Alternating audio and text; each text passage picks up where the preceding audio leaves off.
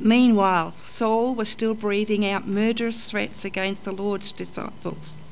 He went to the high priest and asked him for letters to the synagogues in Damascus, so that if he found any there who belonged to the way, whether men or women, he might take them as prisoners to Jerusalem. As he neared Damascus on his journey, suddenly a light from heaven flashed around him. He fell to the ground and heard a voice say to him, "Saul, Saul, why do you persecute me?" "Who are you, Lord?" Saul asked. "I am Jesus, whom you are persecuting." He replied, "Now get up and go to the city, and you will be told what you must do." The men travelling with Saul stood there speechless. No wonder. They heard the sound but did not see anyone. Saul got up from the ground, but when he opened his eyes, he could see nothing. So they led him by the hand into Damascus. For 3 days he was blind and did not eat or drink anything. In Damascus there was a disciple called Ananias. The Lord called to him in a vision, "Ananias." "Yes, Lord," he answered. The Lord told him, "Go to the house of Judas on Straight Street, and ask for a man from Tarsus named Saul, for he is praying." In a vision he had seen a man named Ananias come and place his hands on him to restore his sight. "Lord," Ananias answered, "I have heard many reports about this man and all the harm he has done to your holy people in Jerusalem. And he has come here with authority from the chief priests to arrest all who call on your name." But the Lord said to Ananias, "Go, this man is my chosen instrument to proclaim my name to the Gentiles and their kings and to the people of Israel. I will show him how much he must suffer for my name."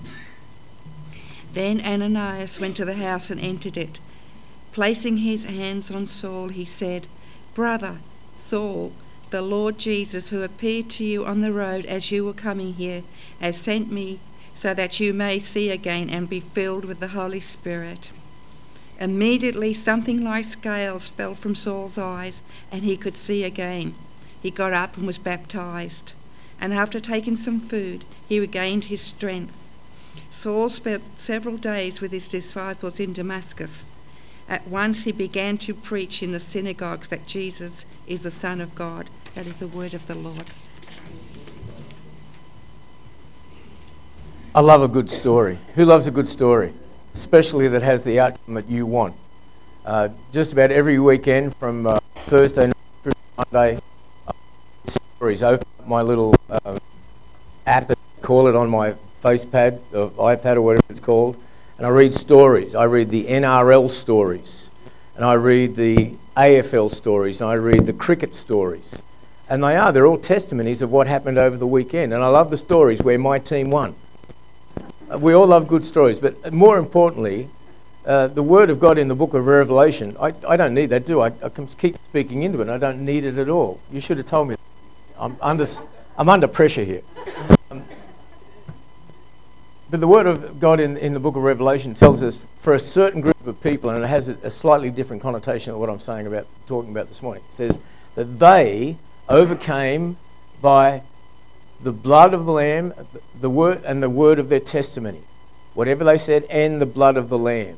But there's a principle that applies here as well, even for you and for me. We overcome by the blood of the Lamb and the word of our testimony.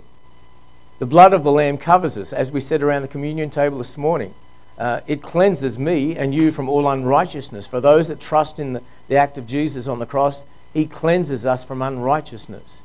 And my testimony becomes powerful when I come under attack in our community and then say, why do you do this and why do you do that? I say, well, because Jesus has saved me and Jesus has favoured me and I'm a son of the living God. That's why I do what I do. And as soon as I say it, there's an immense power of the Holy Spirit that comes our way. So I love great testimonies. Our musicians, I'm not sure if they're aware of it, but while we were taking up the offering, sometime before that, they were playing some of the interlude music was Softly and Tenderly. I love that song. I almost chose it as one of my hymns, but our testimony of calling this morning isn't a softly and tenderly Jesus is calling. It's basically God yelling out, "You're not listening, so I'm going to do something really huge here." Anybody ever had one of those moments? Well, some of you did receive softly and tenderly. Praise God. That's wonderful. Your testimony is no less important than for those of us that weren't listening, and God had to do something amazing to grab our attention. Like put this little black duck in the gutter and live on the street for a little while before he could even understand that there was a God that loved him. Now, before we go any further, I'm mindful of time, and I just want to make sure that we get everything covered this morning. And I think we should be very mindful of our pastor who, even though he's receiving a great blessing today in marrying his daughter or being part of that service, that he's probably suffering. I read the weather report for Bright in Victoria this morning, and it's going to be about 12 degrees or 14 degrees. Now, he's not going to have that. He's going to be on the top of the mountain, and you notice the higher you go, the colder it gets. I imagine this little scene of the tallness of Pastor Martin with a big skivvy around him and a scarf and a beanie and the wind howling, and he can't be heard for all the words. He's having the time of his life, but he's miserably cold. So I'm going out with him this morning, and I just want to identify with him for a little while. I said I told him I would do it. All right, I feel in the... No, you can't do that. That's wrong. That's wrong. That's wrong. The Word of God. Let's get quick. I want this to be a blessing today, and I want it to be a challenge today. I think there's about 9 or 10 points. I'm going to go through them very quickly, but every one of them, it's not just theology. It's the story of the salvation of Saul who became Paul. It's powerful in God, but it relates to us, and I'm going to ask each and every one of us a question with regards to each point. So my first point is this character. Who is this Saul who became known as Paul? Who is this bloke? He's a Pharisee amongst Pharisees. I mean, he's a learned man. He studied under Gamaliel. If you wanted to go to the best schools, he went to them. He was a Jew amongst Jews. He was an academic. He was an intellectual.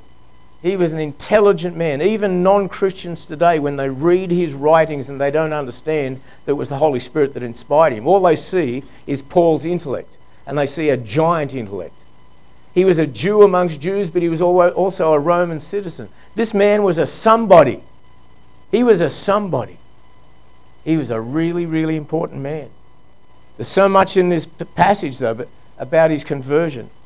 What do we learn? 20 Holy Spirit power-packed verses that reveal how Saul was dramatically converted. They can spur us on in our own faith, or if we haven't not there yet, they can spur us on towards becoming faith-filled people. And I want to just say on this final point in that one about his character, whether you're a somebody or a nobody, you're important to God. God wants every one of you. I actually tire of people saying things to me like, he would make a great Christian. And what they're saying is, he's a really nice person. He's probably got a lot of money. He's gifted. He could help our church. He plays guitar, piano. He preaches. He tap dances. He's going to be a fantastic Christian. I get tired of that. Why would he make a better Christian than the drunk on the road? He won't. In fact, I've seen it fail time and time again where famous, influential people have got saved and then the church has mishandled it and it's been an absolute mess. We all need Jesus. So whether you think you're a somebody or a nobody, or whether other people think you're a somebody or nobody, to God you're a somebody. I know what my character was like before I met Jesus. Do you remember what you were like before you met Jesus? I know everybody thinks Lee's a really, really nice person. And you might think when you think of me, you might find that difficult. But I want to tell you, compared to what I was, man, I'm a really, really nice person now. I wasn't then. Well, Paul, even though he thought he was serving God, wasn't a particularly nice person. He took it upon himself to go to the Jewish rulers and said, I'm more concerned than you about all this trouble that's happening in our synagogues, and I want to do something about it. And I'm not going to be gentle about it. I want permission by you to go to everywhere and not just tap them on the shoulder and say, excuse me, I wish you wouldn't say that anymore. I want to take them in chains and bind them and lock them up and put them away forever and even beat them. This was the man that stood when they were stoning Timothy to death. Timothy? Stephen. Thank you. You know your Bible. Stephen. And he was okay with that. Would you be okay with somebody being stoned to death in your presence? Well, he was.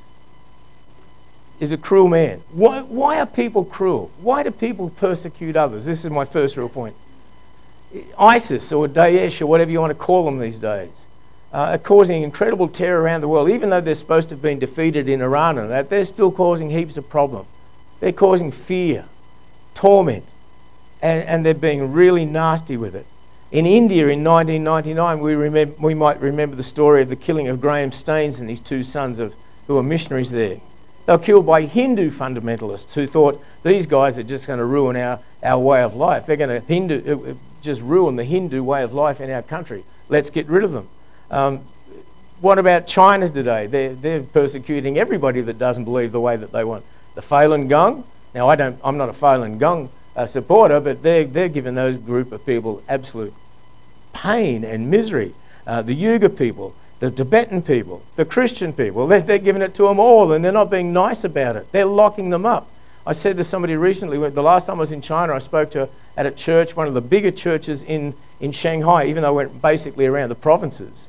I got the opportunity to speak in this church, and it was a high-rise building in the middle of Shanghai, and there was hundreds upon hundreds of people in this one floor, but they hadn't seen their pastor for 3 years because he was locked up. They were still going. What about the IRA? What about our Christian terrorists that we've had over the years? What about the Crusaders in the Middle Ages in the name of God? You know what they did? They went over into the Holy Land and they grabbed all the people that didn't believe the same as them and they baptised them in the name of Jesus by literally dunking them underwater until they drowned to death. And then they justified it in the name of Jesus. So why are people so cruel? But the problem is we have a very secular Australia who's persecuting every person of faith and especially Christians today. And they're doing it by mockery and mimicking and pulling us down and robbing us of opportunity to speak where we should be able to speak.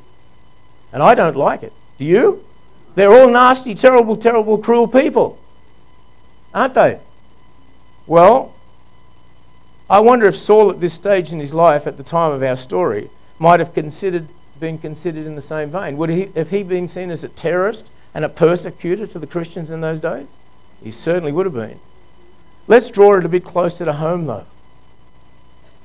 Have you ever tormented another human being in your church?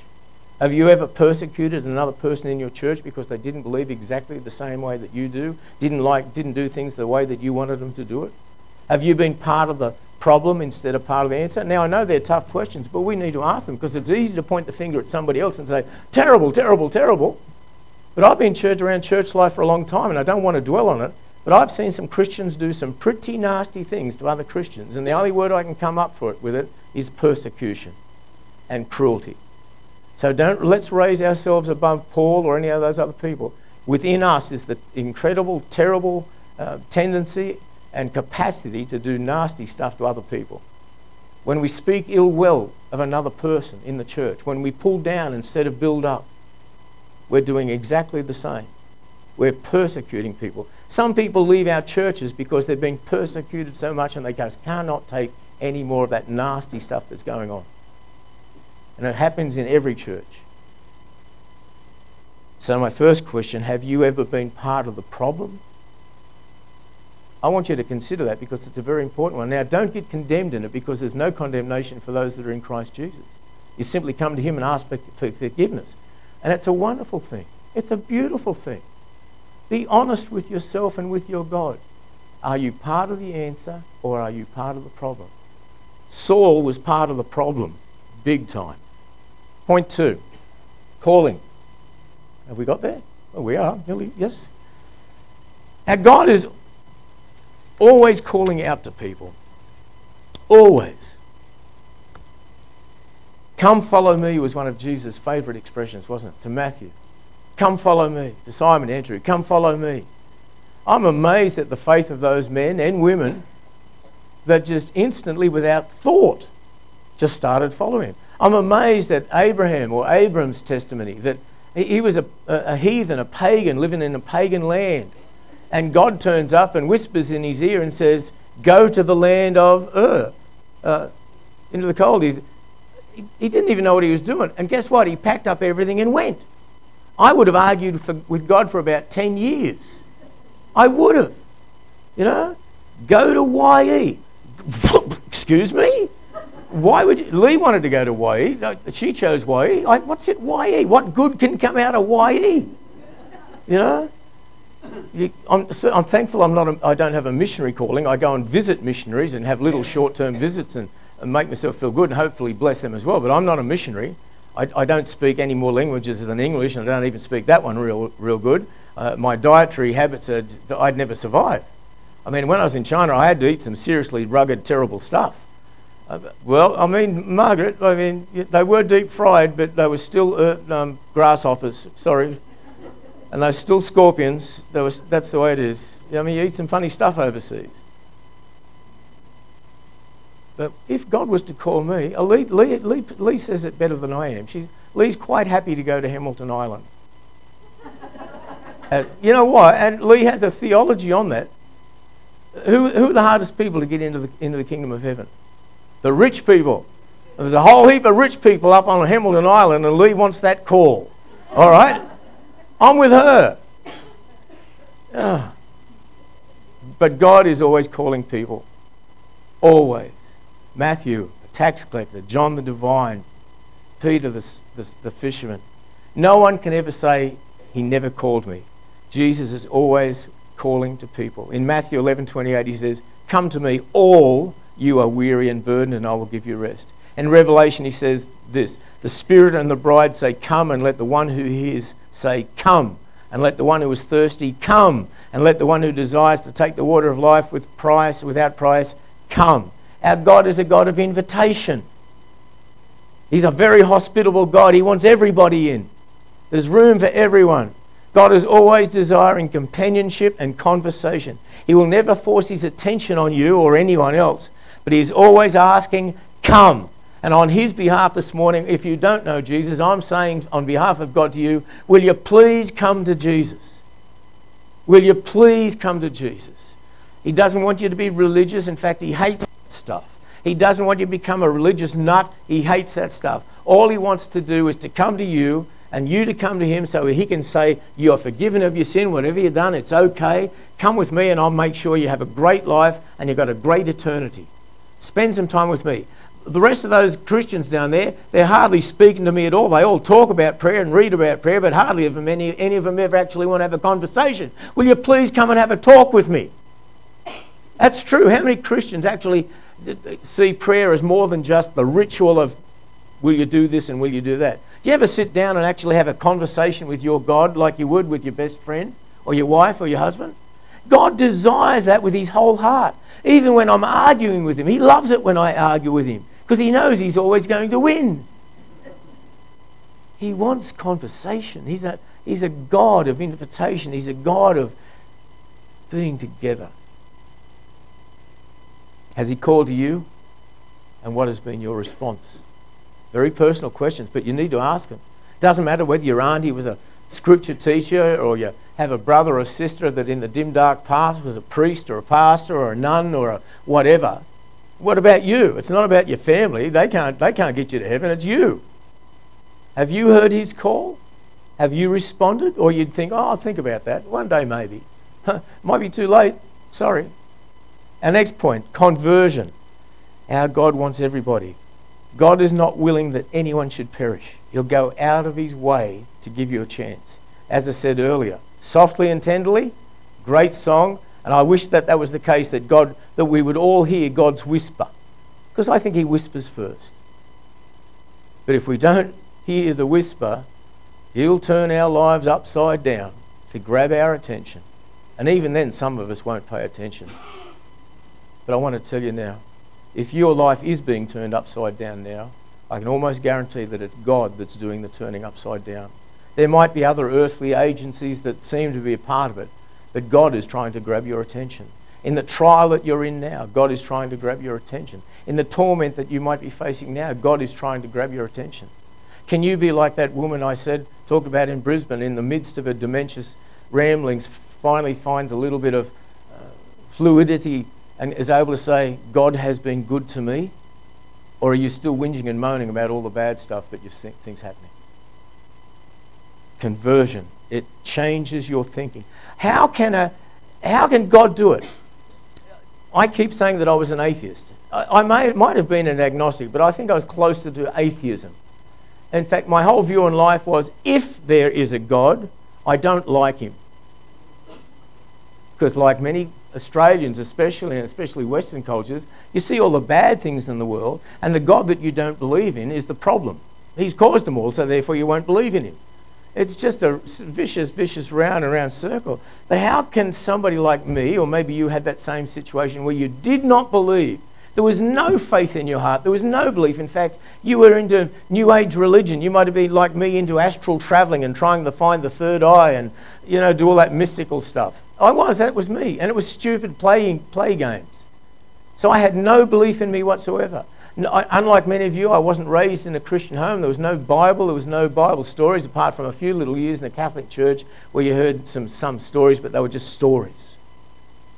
But how can God, just like that, turn non-belief into belief? Now, I'm not sure about you, but when I first came to faith, I did not know one scripture. I didn't even know John 3:16. I might have seen it, on a placard at some stupid sports match where there was an idiot trying to interrupt the race or whatever it was by putting up his placard and saying, John 3:16. I thought, well, what's that idiot doing?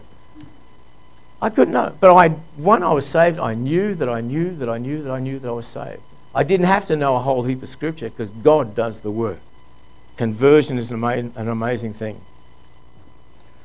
All minds are changed by an encounter with the living Christ. Jesus meets Saul out of the blue and he's converted in a big way. So the amazing thing is that when we read in our scriptures from today, is that those around him heard something, but they didn't really realise what was happening. And I want to tell you that when you were saved and when I was saved, even a lot of Christians around us had no idea what God was doing. They just knew something was happening. And for those of us that come from non-churched families, they were rightfully confused. How can we expect a non-believer to understand what God is doing? As Christians, that's one of the big mistakes we make. We expect the world to behave like Christians, to think like Christians, but they cannot think or behave like us until God has touched their heart. We can be hard on ourselves. I've got every right to challenge you as a brother and sister in the Lord to make sure you're doing it okay, but I've got no right to demand Christian behaviour from a non-believer.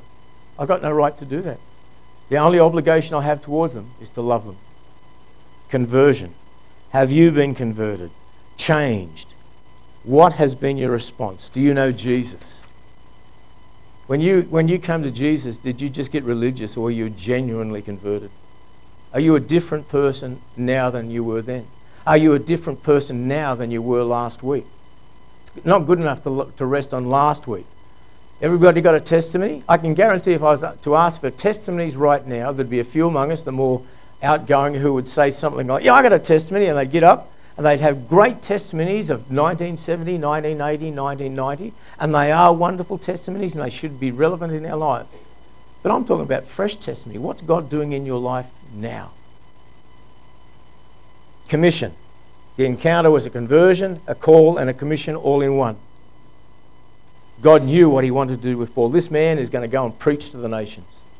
Now, not all of us are going to preach to the nations, but every one of us are going to serve God, and serve God in an amazing way.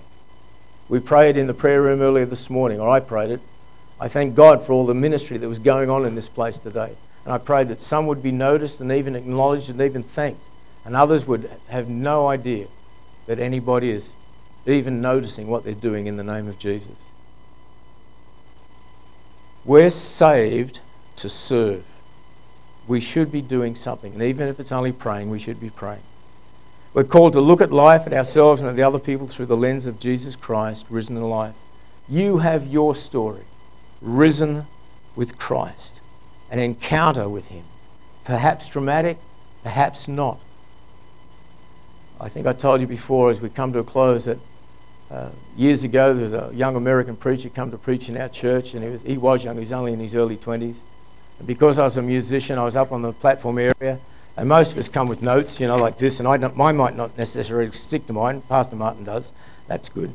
But some people have lots of notes, but we all have something. And this guy came up with a scrap of paper, and all he had was 3 scriptures written on it. And I mean scrap. It was literally about that big. And he put it there.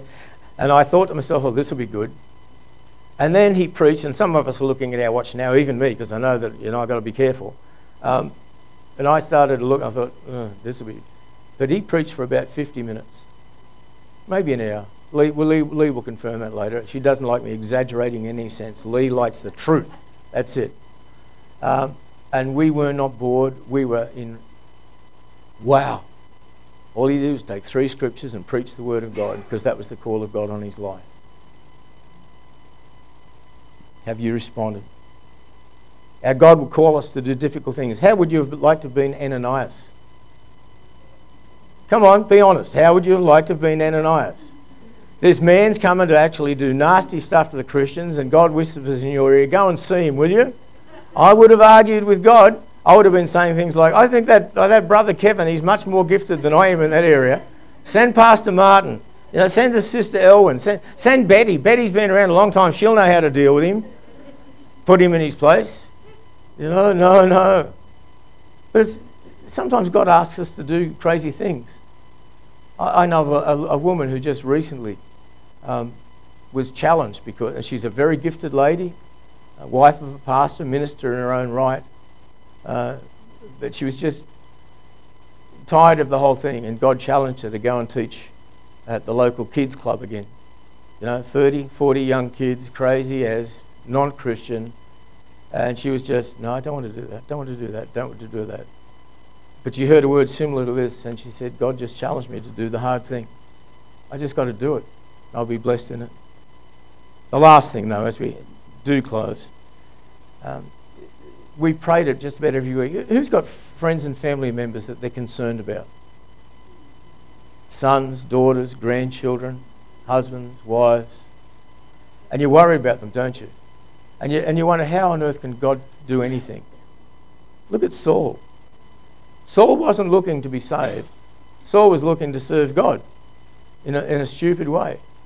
Saul thought he was 100% right in everything that he was about, and yet God got him, and he got him good. Saul was actually hostile towards God, even though he didn't realise it. When God said, why do you kick against the goads? Well, the goad was just a long stick with a sharp point at the end of it, where they used to actually prod the cattle to get them moving. And God was saying, I'm prodding you, and you're just resisting all the time. Why are you doing that? Get with the show, boy. Well, he was against God, and yet God turned his life upside down just like that. God turned my life upside down just like that. What about you, Kevin? Did he turn your life upside down just like that? I mean, it was immediate.